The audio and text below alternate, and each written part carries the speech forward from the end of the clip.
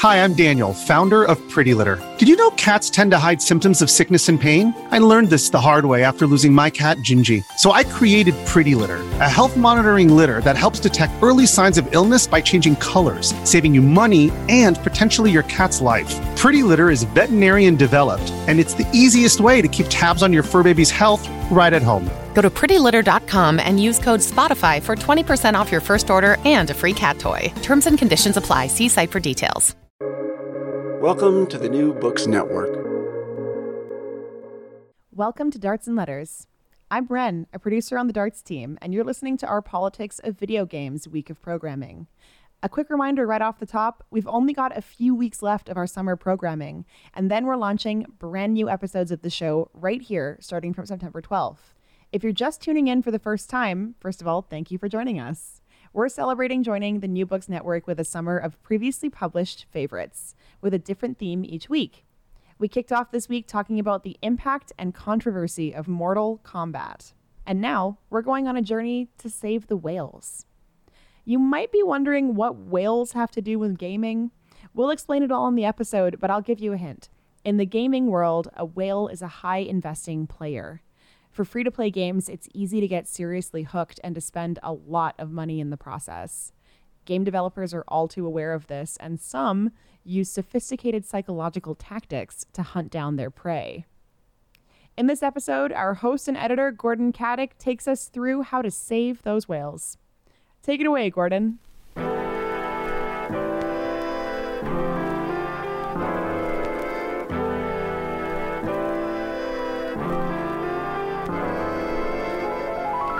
From Cited Media, this is Darts and Letters. I'm Gordon Caddick. Darts and Letters is a podcast about arts and letters, but for people who might hack a dart. We're a left-wing show about ideas and sometimes about whales and minnows.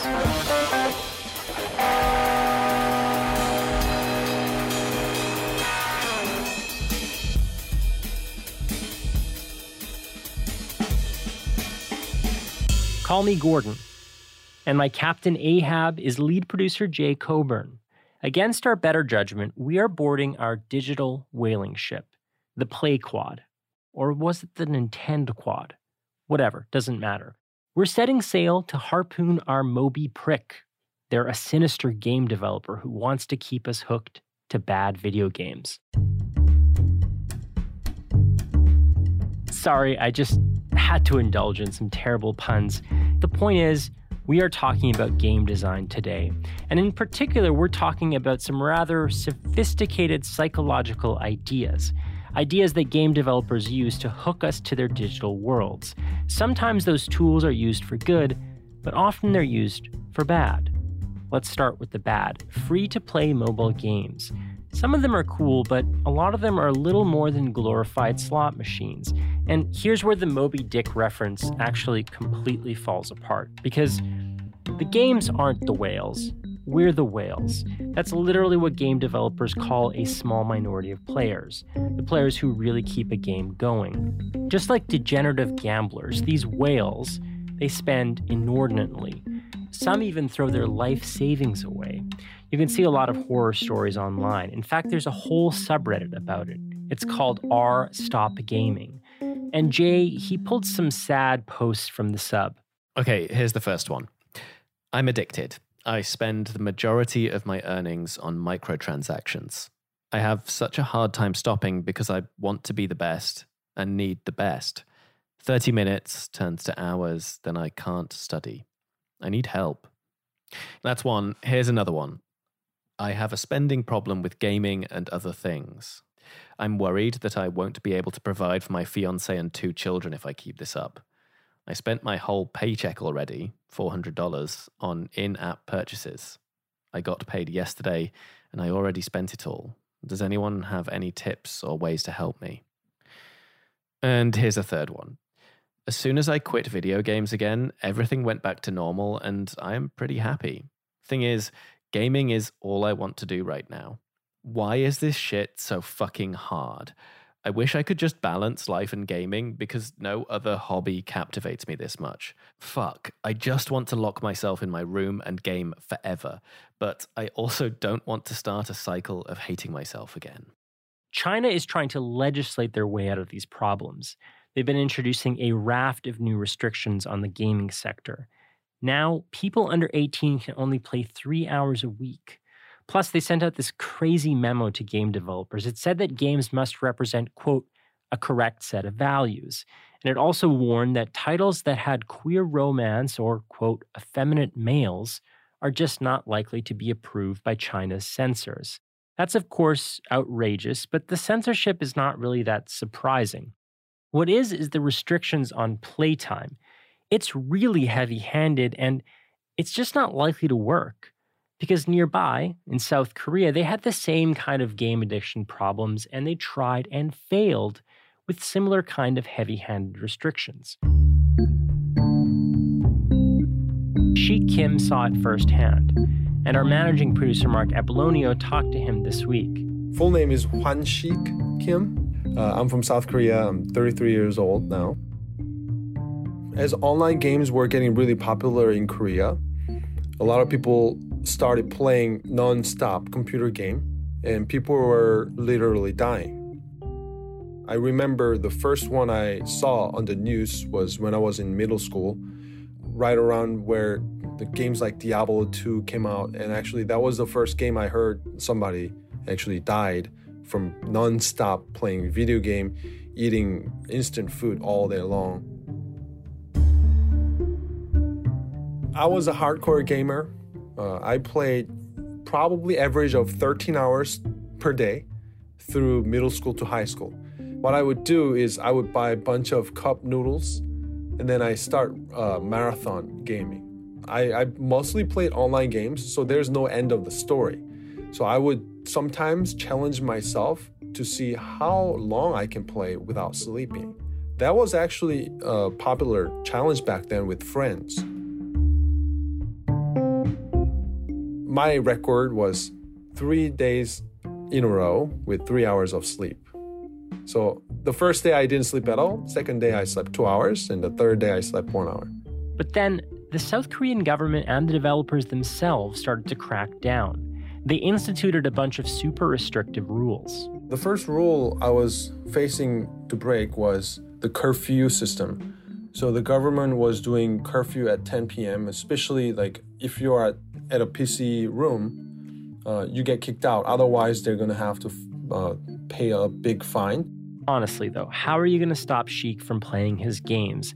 And these rules, they're pretty easy to break. The curfew rule, I bent it by just buying a PC on my own. And then also I started having friends in my classroom that has PC. So we would do like a sleepover.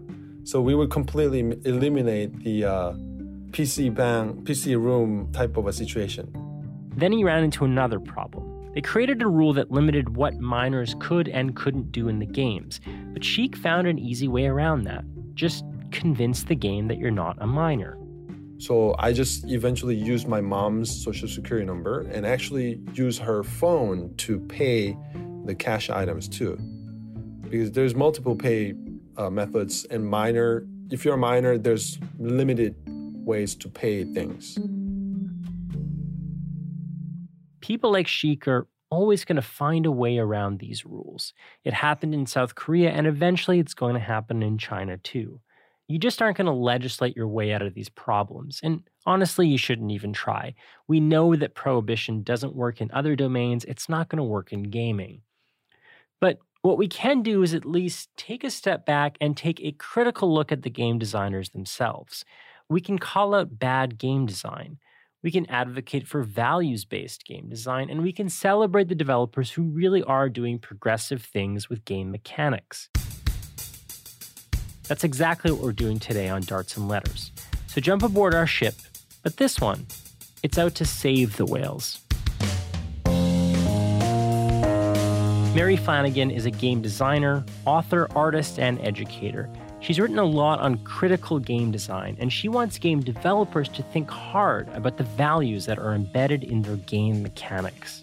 Everything we make as humans, we bring our values to that thing we make. And we kind of tend to forget that when we're immersed in narratives and all of these things, but actually games are art forms of doing. Can a game mechanic actually help people with their mental health issues rather than make them worse? Maru Niho Niho is an independent Maori game developer, and she developed a game that treated depression in Maori kids. It's now being used in Canada for Inuit populations. There was one side where it's like, okay, this is CBT, and this is how it works. Like literally through the game, we have 7 levels, which represent 7 modes of therapy. The other side was, now how do we wrap the Māori world inside this game? But first, we look at the psychological tricks in free-to-play gaming from a person who employed the tricks firsthand.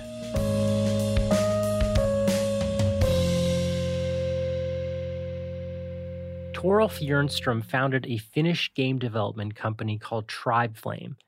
But if you look him up on Google, that's not the first thing you see. The first thing you see is a talk he did at a game developer conference in 2016. It's kind of like a TED Talk thing, but it is very masks off. Hello, I'm here to talk about monetization. It's Let's Go Whaling. It is about a summary of a huge bunch of behavioral psychology. Some of you will probably be slightly shocked by all the tricks I have listed here, but I'll leave the morality of it out of the talk. We can discuss it if we have time later. So let's. In the video, Torolf rattles off a bunch of psychological ideas and concepts. These are things that can make your game more addictive, like constructing habit loops, using slot machine mechanics, creating Skinner boxes, short-circuiting the slow-thinking part of your brain and clicking into the fast-thinking part, playing on people's loss aversion by threatening to take their shit, creating artificial scarcity, anchoring people to high prices and then giving them a sale. It was basic supermarket and used car salesman stuff, but presented in a pretty systematized way.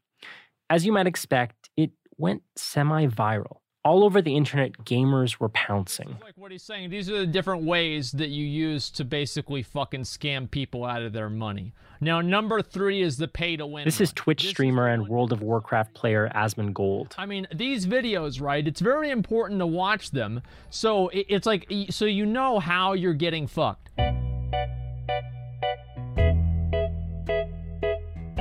YouTube comments on this video are pretty funny, too. Quote, "How to destroy the video game industry through greed and immorality in 20 minutes or less." Here's another. "This is a fascinating, dark lesson on manipulating and anti-consumer practices. Save this video for historical reasons and for consumer education." And there's this other one I like that just quoted Machiavelli. It said, "Learn the way to hell in order to flee from it." Well, today we're not running from it. We are running right at it, right to the man himself, Torolf Jernström.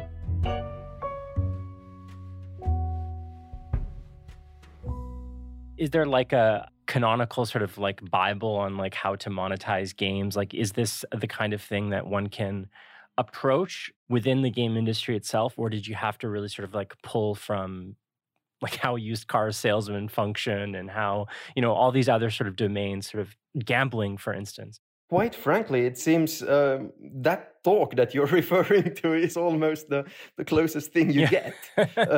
People will openly describe most other aspects, but for fear of pissing people off, the aspect of how to talk people into spending money is something that the big companies or any successful company is really optimizing that, but pretty quietly. That's the reason I thought that, hey, we're running our own company. We don't have any bosses telling us what we can and cannot say. So let's give a very blunt description of how this works. Just for context, I mean, for people who don't know, the concept of a whale and like trying to target whales and minnows, is that what could you just explain exactly what that means in mobile game parlance? Early on in mobile games, they used the vocabulary that they have borrowed from the gambling industry, from Las Vegas. In Las Vegas, apparently they refer to a heavy spender as a whale.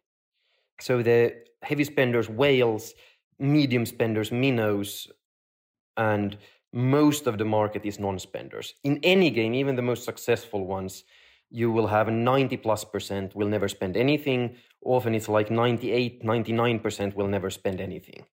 And then you have that few percent that are spenders, and the tiny market part of those are the heavy spenders. And even before I gave that talk, this vocabulary was actually going out of fashion. It's like we shouldn't refer to our customers as whales, but rather super fans, I think was the word coming into use instead. Right. I mean, I appreciate the honesty of it, the kind of masks off honesty. Are there a couple of concepts or techniques that stand out to you as particularly persuasive and worthy of note? Like, which ones do you think are the most sort of important? The games that were on the top, what most of them always had in common was that it is possible to spend a lot. The in-game economy, if that's capped like it was for the games we made, that once you have spent like $50, there's nothing more to spend on. That will not get you to one of these top spots where the game is making a lot of money. It needs to be possible to spend. The other thing was that deep social structure, so that if we are a team and we're helping each other, that will also drive a larger spend. And the third one was keeping the game fresh with new content, that there are this week's tournament or an event or a raid, if you have that kind of game.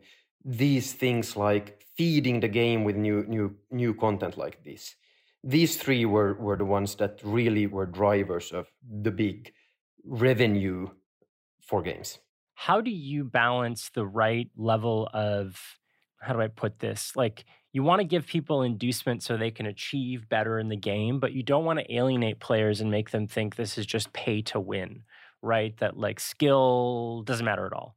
So how do you balance that level of like selling someone kind of a power up, but not giving the goods away completely? Pay to win will turn people off, at least some people.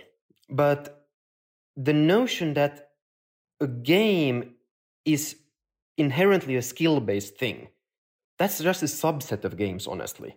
I mean, if you've ever played Farmville, it was very, very popular back then. I can't see any skill in Farmville. So the way we started thinking about it, it's you have like a ladder of achievement. You unlock steps on this ladder by playing. It might be some sort of collections or something, or levels or whatever you have, this ladder. By playing, by luck, by being good, by putting in time, or by putting in money. And that means that if I'm playing with my son, he'll have more time than I do. He can put in more time to level up on that ladder. But I can keep up with my son by paying to have a shortcut to keep up with the more time he put in. To usually in the free-to-play games, you are collecting something. As I said there, a pure skill-based game, chess. I don't have any way to make chess into a free-to-play game. So, and I thought it's kind of funny that a lot of people who took issue with my explanation, one of the things they took most issue with was when I said that a pure skill game is bad at monetizing. I still consider this is just a statement of fact. If you build a game that is purely skill-based, you will not make a lot of money on it if you make it free-to-play. Right. Yeah, it's make sure games aren't too skill-based. I think what you said, yeah. I sort of take your point that there are games that are of different varieties and some are pure skill-based and others aren't. But put aside the question of skill, I mean, the way that you put it, sort of the ladder of progress or achievement, I think gamers and people in general have kind of an inherent sense of justice here. And no matter what that ladder is, if it's grinding, then grind. If it's skill, then be the most skilled. If it's creativity or collection or whatever. But the idea that you can just kind of like short circuit that and just like, okay, I'm going to take a shortcut. I believe this is a different mindset. I know exactly where you're coming from. I came from the same mindset when coming into this because, let me guess, you're a PC or console gamer? I'm a console gamer, yes. Yeah. How much do you play on mobile? Never. You see, mobile gamers are the biggest segment. Mobile gamers, there's 2.5 billion mobile gamers. Even if we look at revenue, mobile games as a business is a way larger market than all of these others. And what you're describing is really a console gamer's view on mobile games. But the guys who are playing Clash Royale are quite fine with either grinding or buying to get that next card that they want. So there's a huge amount of people who are used to this model and kind of prefer this model. It has its pluses and its minuses. The sad thing, I think, is that currently, at least, the premium game model where you pay upfront for something, that doesn't really exist on mobile or isn't really viable. That's the sad thing, I think. But I wouldn't want to get rid of the free-to-play model either. It does align the gaming company and the player in the way that only the players who keep on playing will eventually maybe pay. These games are really offering like unlimited try before you buy. While a premium game will hype up what they offer, get the money from you up front, and then if you actually end up playing or not, that's not really their problem. The one thing that sort of surprised me the way you talk about it, like people decide or prefer the mobile way, or they're accustomed to the mobile way versus the console way. First of all, I don't think that's a fair dichotomy, because a lot of the mechanics, I was introduced to these mechanics through Final Fantasy XI, World of Warcraft. So it's not one or the other. It's both. It's everywhere, these mechanics. It's just that they're more pronounced in mobile games. But the idea that people choose them, nothing in your video is about choice. If anything, it's about choice architecture. It's not about agency. It's not about what the player wants. It's how we craft the social circumstances and social psychology so that they choose what I want. That's what the video is about. I'm unabashedly so. I don't think that's a controversial thing to say. So why do you say that the mobile player wants this kind of, like, if they could take pay the $10 and have a great game? That's just not on offer because of the material, like, realities that we've been talking about. So what way have they chosen? There are still games that you pay up front. There are still premium games on the App Store. The problem is that hardly no consumers are paying for those. And this is not the fault of Apple and Google. I mean, at the point when the premium games were bringing in like 1% of the revenue for Apple, the games that Apple were featuring were still like 50% the premium games. Mm-hmm. And I had at game conferences long discussions with Apple's representatives of how do we save or how do we reintroduce the premium game model. But however, very few consumers are actually doing that, which I think find sad. As I said, I would like there to be a market, a larger market for the traditional where you pay upfront. Mm. But consumers seem to way at the moment prefer games that they can download for free. And if you are downloading a game for free, that means that the game company is going to, frankly, program a sales guy into the game. That's what's going to happen. I mean, they are businesses. Otherwise, they do go bankrupt. How do you feel about the morality of these? What do you really feel in your heart of hearts? I do believe that you can abuse this. I mean, you can go way overboard with it. There was one mechanic really pushing it in Japan called Kompu Gacha. It was like a loot box in a loot box. That's pushing it over the limit of what I would consider fraud, and they legislated against it, and I think that's a very, very good thing. That said, I believe that games should work the same as that sales guy on the phone or the brick and mortar store or an airline. The same rules should apply to all. You did an episode about the moral panic. Yeah. Once you start treating the free-to-play games as something new and want to put way harder restrictions on this than the other economies, I believe you're getting close to that. I mean, if you're fine with, I believe when I described the gachas, the loot boxes, I said that this is really the same mechanic as in Magic the Gathering. Personally, I cannot see if we allow Clash Royale to use the mechanic they're using, we also allow Magic the Gathering to use the mechanic.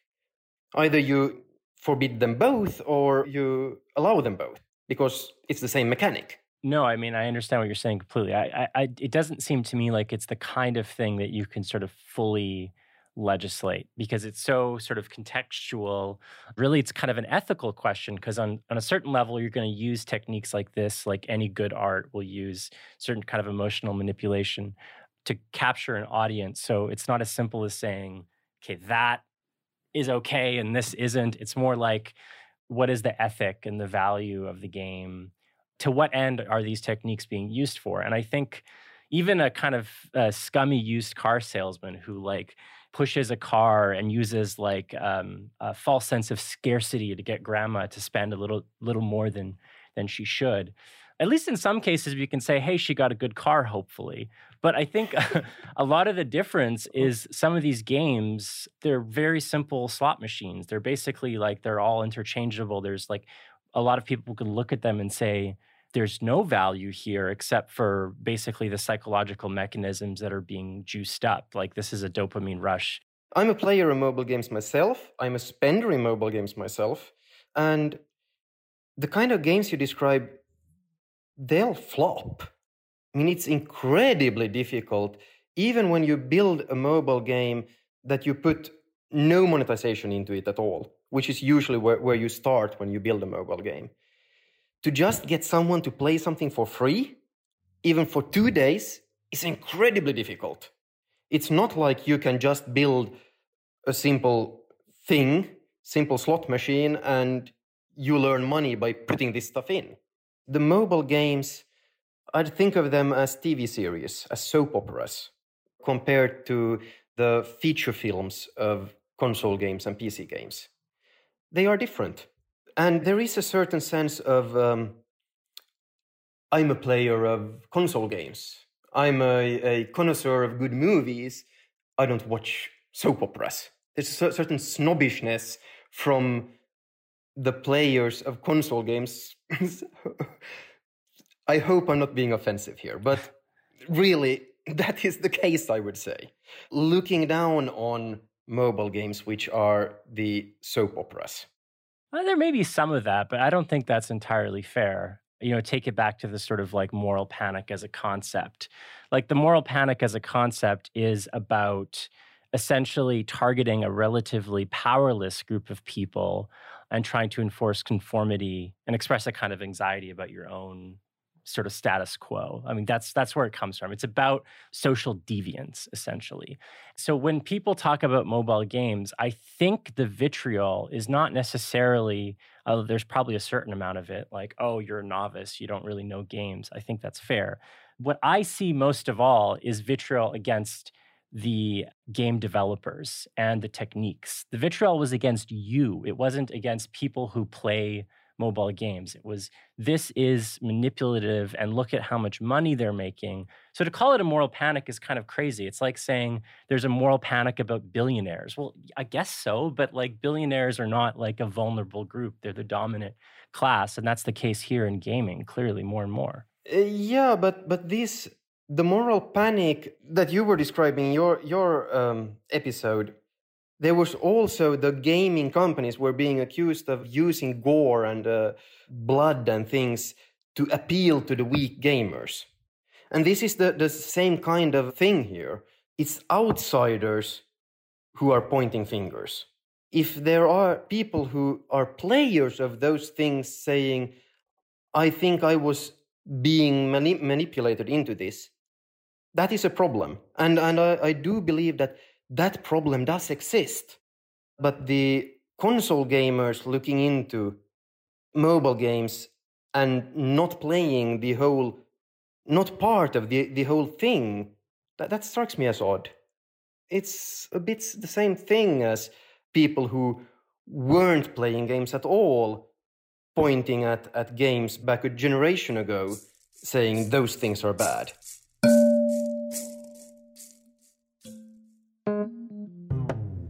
You're listening to Darts and Letters, a show about the politics of academia, ideas, and intellectual life. We're proud to be a new member of the New Books Network, and all this summer we're playing some highlights from our archives. But we're coming back in September, and if you like what you hear now, you'll want to hear that. So why don't you subscribe to our podcast? You can find it by searching Darts and Letters wherever you find your podcasts, or going to dartsandletters.ca.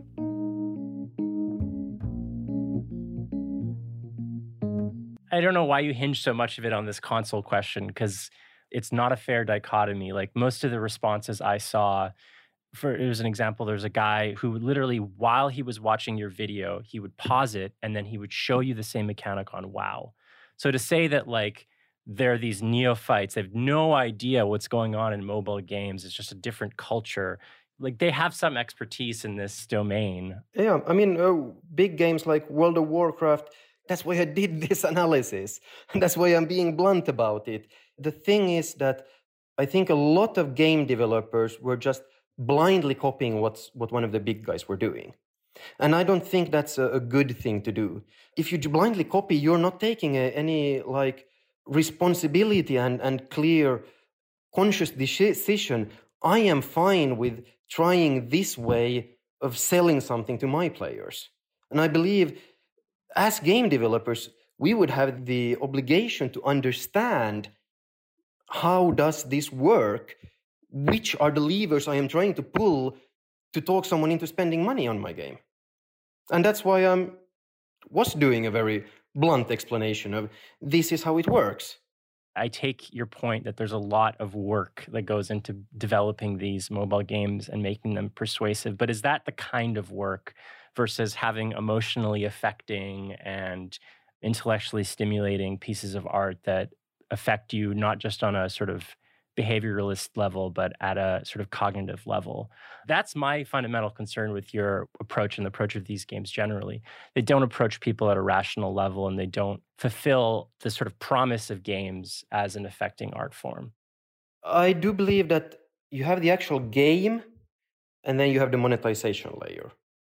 And the actual game, I have a huge respect for. I'm keep on bringing up Clash Royale because I think it's so elegant, very well made game. I believe that is a novel game. I haven't seen the mechanic anywhere before playing that. It is very, very elegant. They are giving the game away for free. You get to play it for however long you want for free, but they do have a sales guy programmed into it. Personally, I was fine with that. You might make a different choice. You might say that I don't like this game, or I like this game, but I do not like the way that they are trying to talk me into spending money then. And then either you keep playing it for free, or you decide to stop playing that game. But look into that game. I would absolutely challenge you to say that it's a bad game. Just as one example out of a million examples. That was Torolf Jernstrom, founder of the game studio Tribe Flame.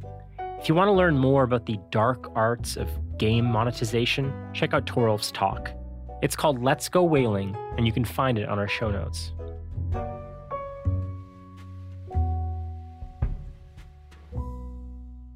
Mary Flanagan is a radical game developer, artist, and theorist. And particularly, she's a theorist of the role of values in game design and game mechanics. Now, when she writes about values, it's not just the politics of the game. It's not just the representational questions, although it is that. It's also about the level of mechanics. What values are actually embedded into the very architecture of the game? That's stuff that Torolf was talking about.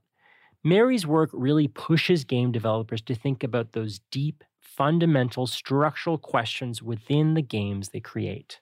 Everything we make as humans, we bring our values to that thing we make, and we leave them in the item. And we kind of tend to forget that when we're immersed in narratives and all of these things, but actually games are art forms of doing. And so because of that, we're equipping players to do things, and that all has repercussions about what we're actually meaning to communicate in a game. And so look at chess. There are values in chess. There are two sides, for example. So competition, two sides. They're equally balanced. So there's this idea of a game has equality or the kind of fairness built into it. Each side has an equal chance. There's even class built into chess because you have pawns and they're more expendable. They have less power than the royals. And you also have other values such as, war is a way to solve problems. So all of those things are built in, they're baked into that framework of a game. And then it's like, how do those values relate to the context that game is played in? How does that relate to the players and what they bring to the table? It's a complex web. So I'm curious about maybe some popular games and get your take on what sort of the implicit or explicit values are. I mean, one of the most popular ones that you write about is The Sims. So maybe I thought I would kind of start there. What made you look at The Sims and what are the values there? I really enjoyed The Sims because while it was a tongue-in-cheek game that kind of looked at happy suburban Americana, and you can tell it's very much based on that kind of model of, the streets are wide, the houses have yards, there's pools and everything. I also really found it quite interesting the ways in which I saw players play the game. And in part, this is because I visited Maxis when they were making one of the Sims, and I met the designers, talked to Will and other designers working on the game. And it was really interesting because they wanted to break the fourth wall occasionally, like when the Sims are doing something bad or they get really angry and they kind of turn to you. They broke the fourth wall, they added humor, and they allowed for players to take this suburban fantasy in their own direction. And it was really quite interesting the way there's a whole group of players who would just abuse their Sims, trap them in the swimming pool, start the house on fire. It was just a whole group of people doing that. So what does it mean to create this thing where, you go and you get a job and you work for the goods in the house and can you downsize in The Sims and still keep your characters happy? If not, is it just this engine of consumption or is there a critique in it, right? Can we read a critique and a place for reflection? It's like, wow, I have too much stuff and I keep buying this stuff for this character and they're never happy and they, so trying to, the exact relationship between how the characters are kept happy and what it means in our everyday lives is a space for reflection, I think. So I have had a good set of fascinations with looking at the history of the suburban development around the world and how class operated, when cities were too congested, wealthy families moved out, created these subdivisions and then created these like class boundaries and stuff. So then we're automatically putting ourselves in one class and not the other. We don't have Sims High Rise as like the first game coming out. It's very much a different kind of urban fantasy. Part of the reason why I was curious to talk to you was about the game designer. And, part of your book looks at sort of shifting their process and making them attentive to values and not just the kind of engineering of it. And part of what we want to look at is the world of free-to-play, the whole kind of infrastructure of games that have very predictable and exploitative psychological dynamics that don't seem to build much sort of beyond that. What do you think about those types of games and how would you talk about them in sort of in the domain of values? I would say that if you were looking for, in some ways, the most manipulative game you could find, Candy Crush does come to mind as a game that has it all, right? Just like a slot machine draws you to it by its kind of variable ratio reward structure where you don't always win, but sometimes you're close enough to win and then you win a little bit, but then you don't win and you don't win. That whole structure of how often you win and, the kind of feeding of just, there's almost some promise. There's some promise. There's almost just keep going. Just one more time. Just one more time.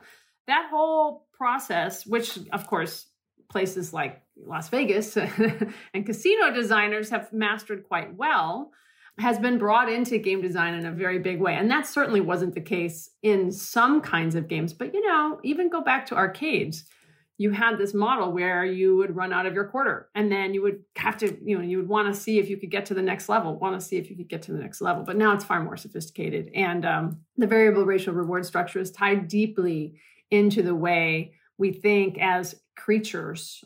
Look at the Pavlovian dog, right? Like we respond as creatures to certain kinds of stimulus and can be, quote, trained. So Candy Crush, shiny objects, they even drip, so there's like a saliva, like there's almost like a citrusy, like kind of visceral thing going on.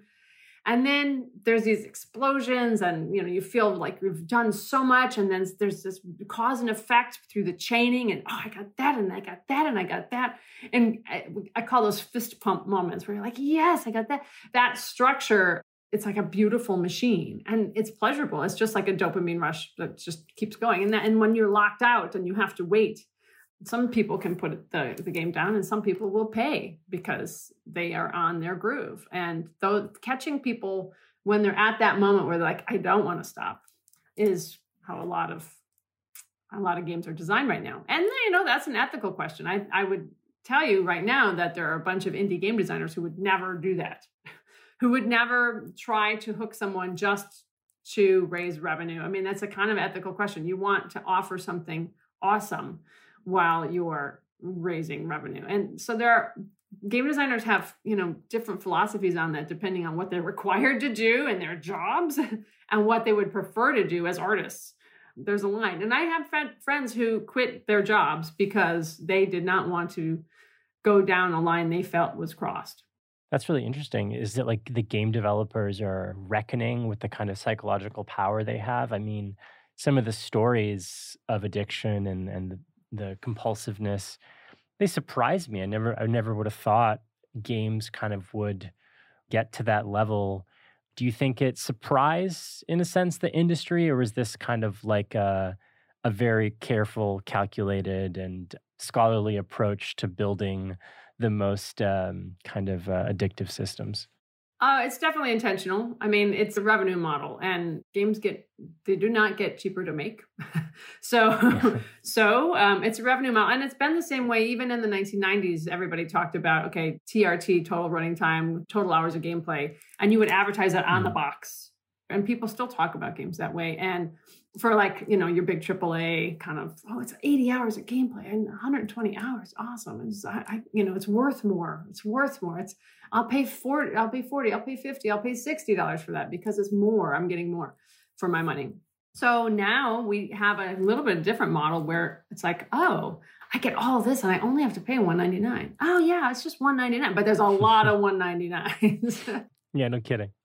So I'm curious, like when game developers have conversations about like the values of their game mechanics, especially in the domain of like when we're starting to get into some more exploitative mechanics, is there like a push for a certain kind of like ethical code or like something that's, not totally formalized, but at least like a set of principles or something? Is there kind of like a movement that says games mechanics should look like this and not like this? Like, where are we at in that kind of conversation? Or is it just kind of a studio by studio basis, and there are your free-to-play predators and there are your progressive indie makers? Like, is it? Yeah, I think there's no one large-scale like reckoning that's going across all different communities and pockets of the game industry. But I would say that it's happening in schools. And because now game design and game creation is showing up in majors and minors across the United States, that's where you get the interesting discussions happening among students who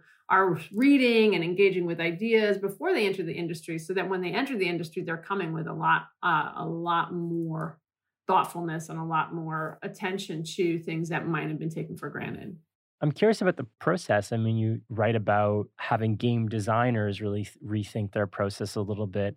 What kind of changes ought they make to sort of really seriously consider the values of their programs? One is to just state the values of the game explicitly and put them as criteria for your final product. Things change when you're creating any kind of game, any kind of creative work, but a game in particular, playtesting can take you down this way or this way, and you might make significant changes. It's easy to have that core value that you thought was the beginning of the game kind of get lost.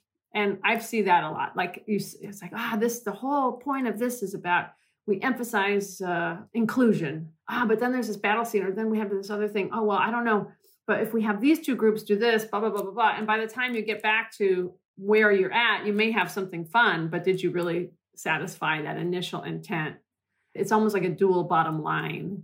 As a developer, you have to try to figure out at what point did you go down something so far that you actually lost sight of that initial values, or just to look at your game anew and say, wow, what values did emerge now that weren't necessarily intended? Yeah, I mean, this kind of unintended consequence is really fascinating. I'm curious about the game Spent. If I understand it correctly, it was kind of designed to raise awareness about poverty and spending what little resources you have.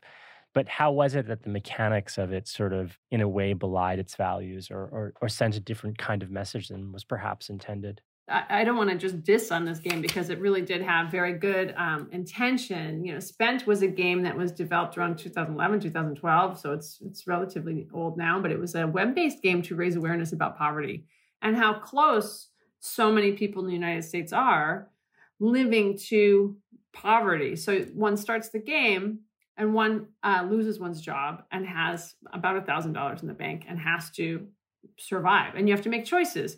Do you fix your car? Do you take your child who's ill to the doctor? They're real choices that real Americans have to make. So it's a serious game. And it was just happened to be one of the games that a Yale researcher, a graduate student at Yale, studied because it's so few games are studied. But in this particular study, it did tend to make people have more sympathy for those who are homeless, but at the same time, or on the poverty line, at the same time, the data suggested that players also assigned personal responsibility to the situation that the player found themselves in. So because games are about choices and you have choices, well, maybe you just made the wrong choices and you ended up poor. Right? So in that way, it would deny a sense of systemic inequity. A player might think, oh, poverty is personally controllable. The game is personally controllable. So that's something you might not catch if you just hear what someone is saying about a game as they play it. Oh, wow. Oh, no, I didn't want to lose that money. So really understanding how people think after playing a game, 2 weeks after playing a game, 2 months after playing a game. Longitudinal studies are very difficult to find also in the game space. So there are many challenges about getting actual data on games. And just because you tell a story about something that's very important and real doesn't mean that people react in the same way that you think. That's a really scary thought, I would think, for a lot of progressive game makers, that they don't really know ultimately kind of what the effects are. I guess that kind of leads me to one of my questions, like what ultimately, when we're making games for like social change or radical critique, like what's the end goal here? In one point of view, games are just a site for exploring new worlds, right? So you could have games as possible futures. I like to think of games as speculative spaces where you could imagine new kinds of realities. And that's very exciting to think about, oh, let's make this utopian version of this world. And we're like, well, how is it utopian? And where does it break? And let me find a way to break it. And so it provides, games can provide spaces for that kind of action, which stories don't necessarily do that, right? Stories aren't spaces where you go and try to break them or exploit them or, find the hidden strategy that no one else is finding, so they're very different kinds of systems. But I think ultimately, for me, I'm trying to make games that take responsibility for their meaning and yet are still fundamentally games, which mean that they're engaging, they're moving, they're attractive, they're compelling. Fun is one of those weird words. We can say we're having fun and it's really terrifying what we're actually doing. We could say we're having fun and we're like kind of sad about this character's long walk home after something happened. The one thing that games can't be, of course, is didactic, because if I suddenly say, well, I don't want you to litter, and you're going to play this game and it tells you not to litter, right? This is not helpful. No one wants this game. Games are supposed to be spaces of freedom, right? I don't want to be told what to think and how to live my life, right? So you can't have, that's called psychological reactance, right? So how do you design something that's trying to have messaging, but kind of avoid psychological reactance, And we've all seen it. I mean, We're seeing it on college campuses, for example, when it's like, instead of interesting signage, there's like, wear a mask, you must wear a mask now, you know. It's like, I've seen people like take their mask off right in front of the sign because it's like, oh yeah, you know, psychological reactance, this is a human thing.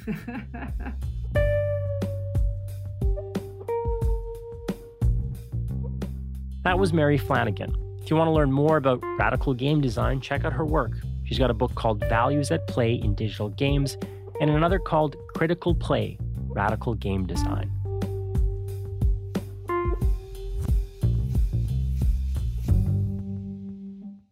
My head has been so much in this world of manipulative game design. But I don't want to leave you with a false impression. I don't want you to think that all games just usurp people's agency and exploit their vulnerabilities. Of course, a lot of them do, but some of them do just the opposite. Some of them make you healthier. Some of them support your agency. At least the games by Maro Nihunihu do that. She's a Maori game developer in New Zealand, and her studio Matia makes games for Maori people. These are games that educate, and one of them is literally a mental health treatment. It's called Sparks. This was a fantasy game version of cognitive behavioral therapy.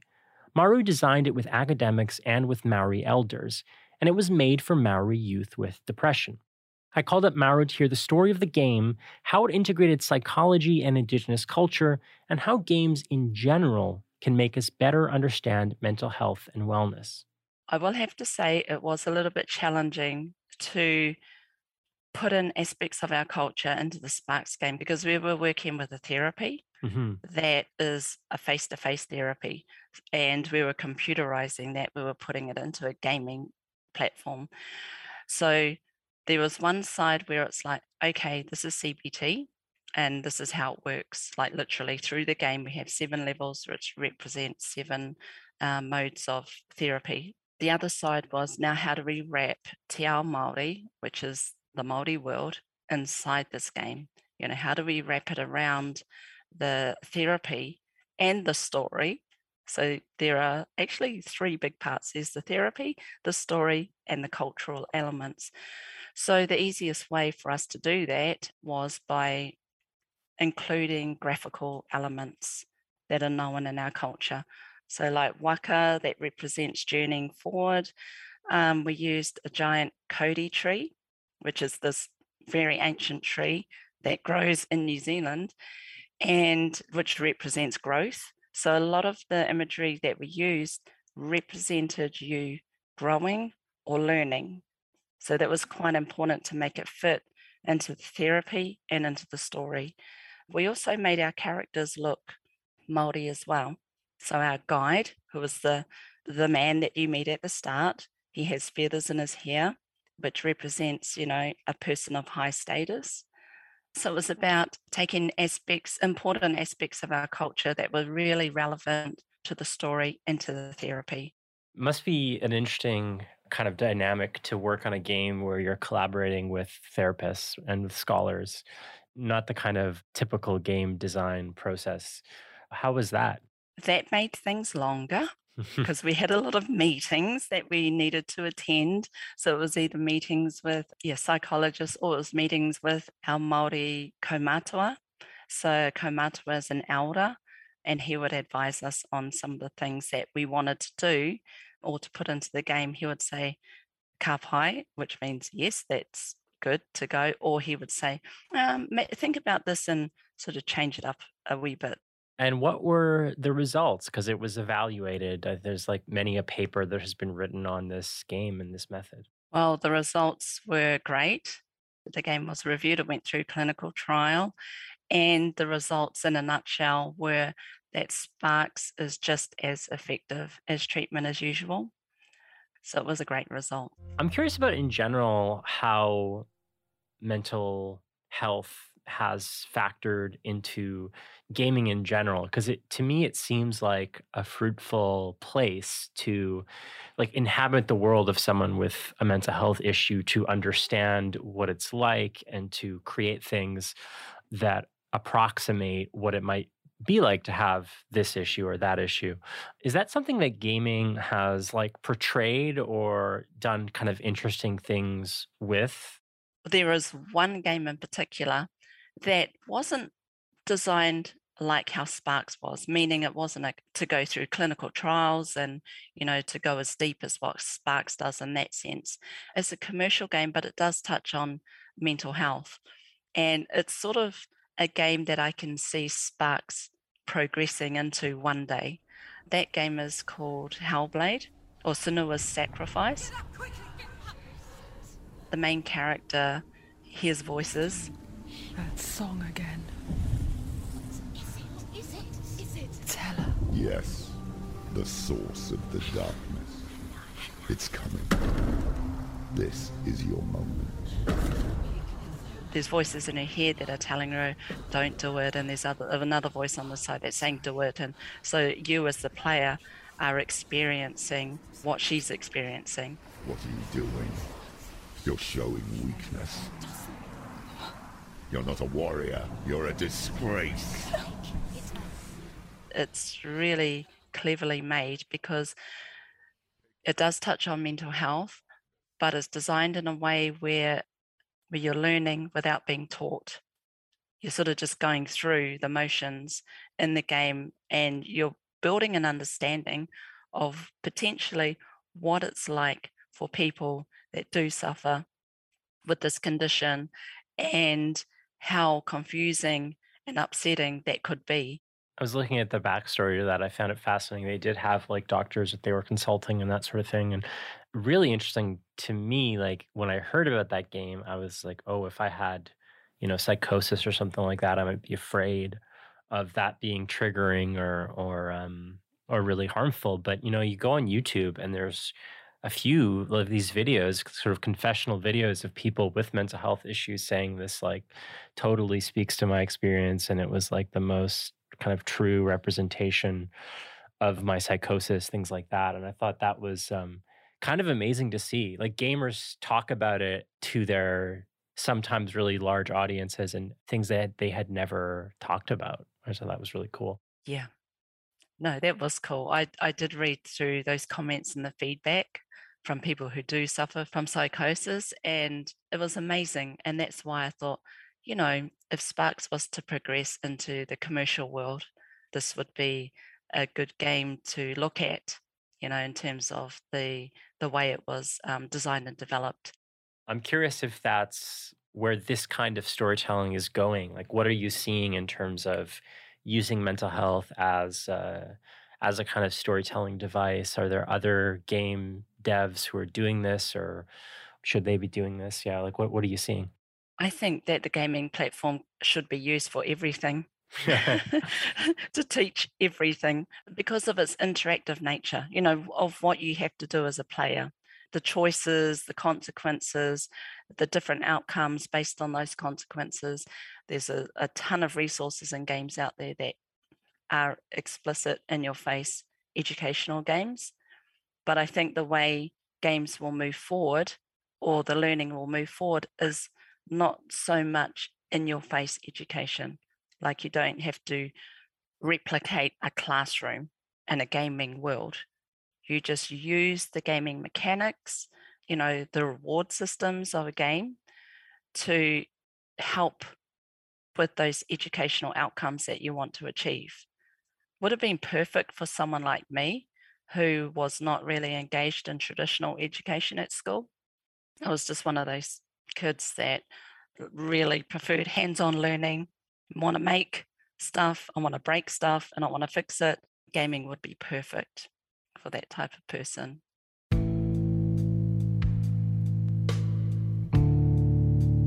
And that's it for this week's episode of Darts and Letters. Our lead producer is Jake Coburn. Our assistant producer this week was Jason Kohanem. Our managing producer is Mark Lonio, and research and show notes are by Dave Moskrop. Our marketing assistant is Ian Sowden. As always, our theme song and outro was composed by Mike Barber. The graphics are by Dakota Coop, and I'm your host and editor, Gordon Kaddick. You can send us feedback by emailing the show. The address is darts@citedmedia.ca. This is a production of Cited Media, and we are backed by academic grants that support mobilizing research and democratizing the concept of the public intellectual. This is also part of a wider project that looks at the politics of video games. It's housed at the University of British Columbia and the University of Waterloo with funding from the Social Sciences and Humanities Research Council. Thanks for listening.